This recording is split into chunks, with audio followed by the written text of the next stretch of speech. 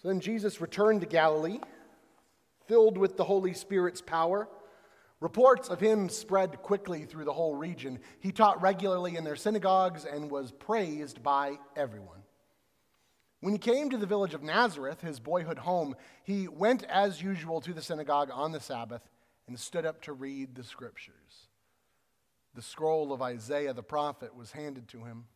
He unrolled the scroll, found the place where this was written. The Spirit of the Lord is upon me, for he has anointed me to bring good news to the poor. He has sent me to proclaim that the captives will be released, that the blind will see, that the oppressed will be set free, and that the time of the Lord's favor has come. He then rolled up the scroll, handed it back to the attendant, and sat down. All eyes in the synagogue looked at him intently, and then he began to speak to them. The scriptures you've just heard has been fulfilled this very day. You may be seated.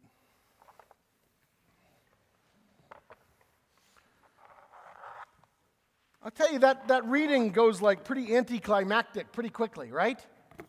He just says that really big thing, and it is traditional that he would finish reading and then sit down where he would teach. That's common, but everyone's waiting, right? This is a big proclamation. This is Isaiah. This is like bringing out the big guns on your first sermon, you know? If this is kicking off Jesus' ministry, he is literally like aiming for the end zone, right? He's just going for it. It's like the first set of downs in football. It's like 3rd and 2. Just move the ball. And he's like, no, end zone today. We're going for it. No day but today. No risk it, no biscuit, right? We're going to do this thing. And everyone's just like, okay, he's going for it. And he sits down. This has been fulfilled. And they go, oh, okay. It's a weird reading. I like it because of that intensity, that excitement, that urgency of starting with this reason, with this reading. I've been anointed by the Holy Spirit because, folks, this is it. Right now, this is happening. Today is the day, which is saying something, considering saying that would have challenged all of their expectations of the Isaiah scroll. If you were to keep reading that passage that Jesus is reading, that's only part of it, right? If this passage, when he unfurls it and selects this one, they're like, oh boy, we know this one by heart. And he cuts it off halfway through and then just sits down. The thing is, he leaves out the part that everybody really was hoping for, really excited about, which is the destruction of all of their enemies. Ooh, I love this reading. Our enemies are going to get it. Love when God talks about how we're going to be vindicated. Immediately they would be like, okay, read the part about how we're going to run the Romans out of town. Read the part about how those Roman authorities are going to become our slaves. It's going to be so great. Do it, Jesus. Read it. Get them. Go. But Jesus isn't saying that. He's got the first bit. He's saying, yes, the kingdom is at hand. The time has come. And they're like, okay, time has come to what? And he goes, cancel debts. They're like, oh, sure, okay. Time has come for what? To get the enemy? Nope, to forgive your enemies. Love your neighbor. Heal the sick.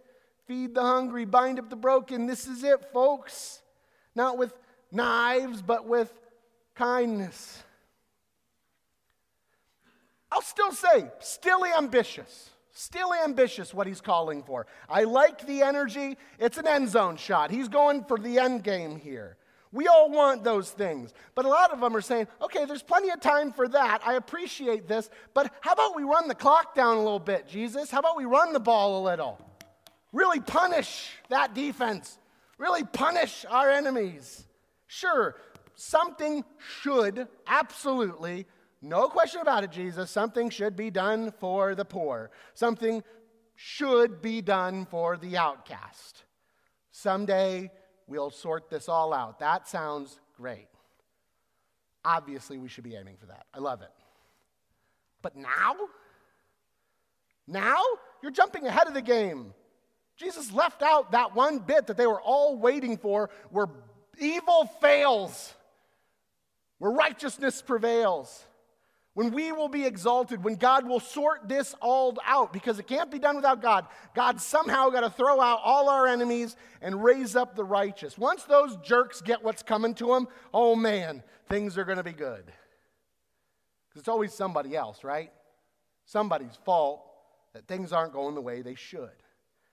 Yes, after Rome gets burned down, after my enemies are embarrassed, after my enemies become slaves in my household, after they get their comeuppance, let's feed some hungry people.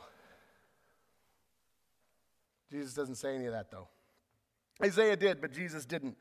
Jesus left that bit out and instead talks about not the bad things coming to their enemies, but the good news to those who need to hear good news in the midst of all of this. And the crowd is left wondering, how? How do you get there? How do you travel that great distance to the kingdom when all of this awful has happened? How do the poor get sorted out? How do the sick get healed? I mean, really, how do you do that and set the captive free? I mean, good luck. They're not going to open up the prisons. Those are our enemies. They need to be punished. But Jesus says, don't worry about it. It's fulfilled. It is fulfilled and you're hearing it. And folks, this was written a long time ago. 2,000 years ago. I worry if that happened, just as he said, it's happening right now. I worry I've missed something. At the very least, are we waiting on something that's already started? Because I am just as in disbelief of these claims. How is this supposed to happen? How are we expected to wipe away every tear? Have you ever heard the stories of the evil perpetrated against brothers and sisters around the world? How are we on earth expected to set the captive free? And I'm not just talking about physical captivity or imprisonment. What about those who are born into unbelievable circumstances, like our brothers and sisters born in Haiti? Good Lord, to be born into extreme poverty. What chances do they have? How do we set that captivity free? Think about all the people born into, not in our own neighborhoods, born into abusive homes. How do they get set free? How do we give them a shot at life in all its fullness? What good news have we to bring them? What's the world just all of a sudden going to just wake up, be like, yep, we're going to make sure every single person is cared for, every child gets every shot possible, and we make sure they get life in all its fullness. Cool. Who's paying for it, somebody asks. How? How do we get there? Heal the sick, forgive debts. That's a tricky one. Just talk about forgiving debts. People get really fussy. You don't want to talk about money. We just celebrated Martin Luther King Day. Martin Luther King talked his whole career about racism. Then all of a sudden he starts talking about money, about how garbage workers should be paid a fair wage, and somebody assassinates him. Talking about money and debt, that'll get you in trouble. Jesus knows he flipped money changers and he got crucified a few days later. Don't talk about this stuff. How are we supposed? That's just a few things. I hear this vision of the kingdom, of God willing someday, in the great by and by, all will be well. But Jesus says, nah, not by and by. It's being fulfilled now. And I ask, is that reasonable? How on earth do you do this? John the Baptist asked that as well. John the Baptist, who thought Jesus was this one who has been anointed by God. John the Baptist is sitting in prison. Captives will be set free, and he's looking around like, this doesn't look right at all. And he even says it, hey, disciples, can you go ask Jesus if he's the one I'm waiting for? Because I do remember the captives being set free and people like me, prophets, being vindicated. That's still the plan, right? And Jesus, again, says, well, tell him the blind are being given sight, captive are being set free, and John's going, he goes, tell him it's happening. Hard to believe. Hard to believe. John would have heard that and thought, what about our enemies? What about these people who have imprisoned me? Come on, I am toast, man. I need this to start now. You said it's happening. What do we do? And this is where I think the football imagery kind of falls. Because I think we're waiting for a Joey Burrow, you know. Joey Burrow is going to fix this game. They're waiting for a single individual, a David, to come sort it out. And we get that in Jesus, but it's not. I'm sorry, it's not Joe Burrow. I like the guy. But it's not that. Instead, it's something else. It's something we hear about in Corinthians. You hear that imagery of a body. Yes, it is something, but it's a body. And it's a body of people, one spirit connected in Jesus' body. We recognize we're all a part of that. And we realize, you're right. Those things that we're hoping for, the destruction of the enemies, all the evil will be punished, the right will be vindicated, all these things you want, that's not going to happen through one person's dramatic action. Because one of you doesn't have all the answers. You can't do it yourself, but the body can and the body does. You cannot, through your own dramatic action, agreed, sort out all of the hunger in the world, all sickness, all poverty, all injustice. But in your ways, you can address it when you see it, when you encounter it. You can set someone free from perhaps the anger you hold against them. You can relieve someone from experiences of prejudice when you show one another favor. You can set someone free from the guilt they have suffered under their own transgressions. You can forgive them and proclaim to them a year of favor. You can feed someone who hungers. You can do that. You can commit even to no longer practicing war anymore. The world may not be done with war. Nations can absolutely use war to boost production, create national unity, but you do not need to practice the art of destruction, division, anger, hatred, or divisiveness. You can be a person of peace. And when the body practices that, each part, we become a people of peace.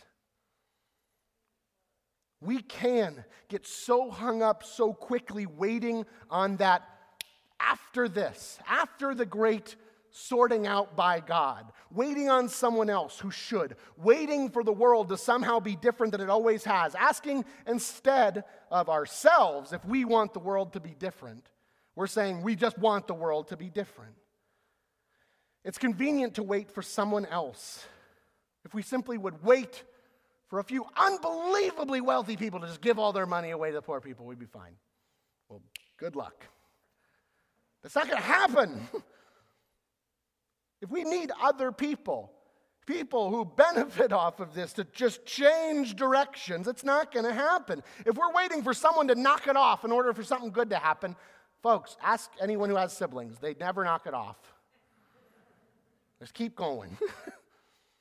But folks, it says it. It said it 2,000 years ago. The time is happening now. And we say not yet, not until our enemies and troublemakers, not until they change first. And that, unfortunately, is what we hear Dr. King saying about justice delayed is what? Justice denied. It's past time.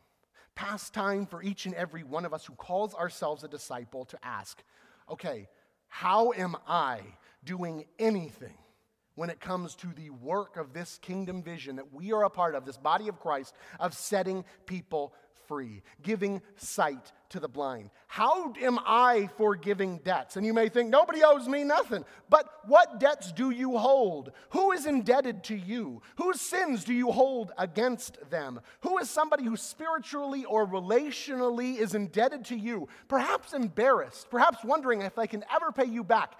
You have the ability to set them free. A year of the Lord's favor. Who owes you? Who is indebted to you? We have the ability to end that. Isn't it past time? Who do we need to forgive? Who needs to be set free? Who do we need to give sight to? Who needs to be let off the hook so that something new and good might come of it? Because you too have been anointed. If you ever saw one of them fonts as a baby or as an adult, if you got the dip, you got splashed, you too have been marked named, anointed, baptized, marked to be an instrument of God's peace. You have been named, claimed, marked, set apart for the purpose of bearing the good news, of setting the captive free. The news read before us today, the good news that was read 2,000 years ago and thousands of years before that, uttered here and today, is being fulfilled. It's being fulfilled and you're hearing it. And by hearing it, I mean receiving it. And by receiving it, I also mean sharing it. No day but today. No better time than now. No risk it, no biscuit. Let's shoot for the end zone, folks. Not someday. Today. Today. Let your light so shine today as a sign of your baptism so that all might see of it, all might speak of God's good works revealed through this great body of believers. We know the works, we know what the kingdom looks like, and we know we can't do it alone, but we also know as a body of Christ, together, each and every one of us with gifts beyond measure, an embarrassment of gifts around here. If we commit to making it today, not just a dress rehearsal for the great by and by, but today is the day, not just preparation, but a little glimpse of what is and what has and what will always be God's hope for the whole world and every single person in it, which is a world restored to grace, to peace, mercy, love, hope for all those who need to hear it. Anywhere we have an opportunity to make it. That's the mission. May God bless us with urgency for that beautiful good news. Amen.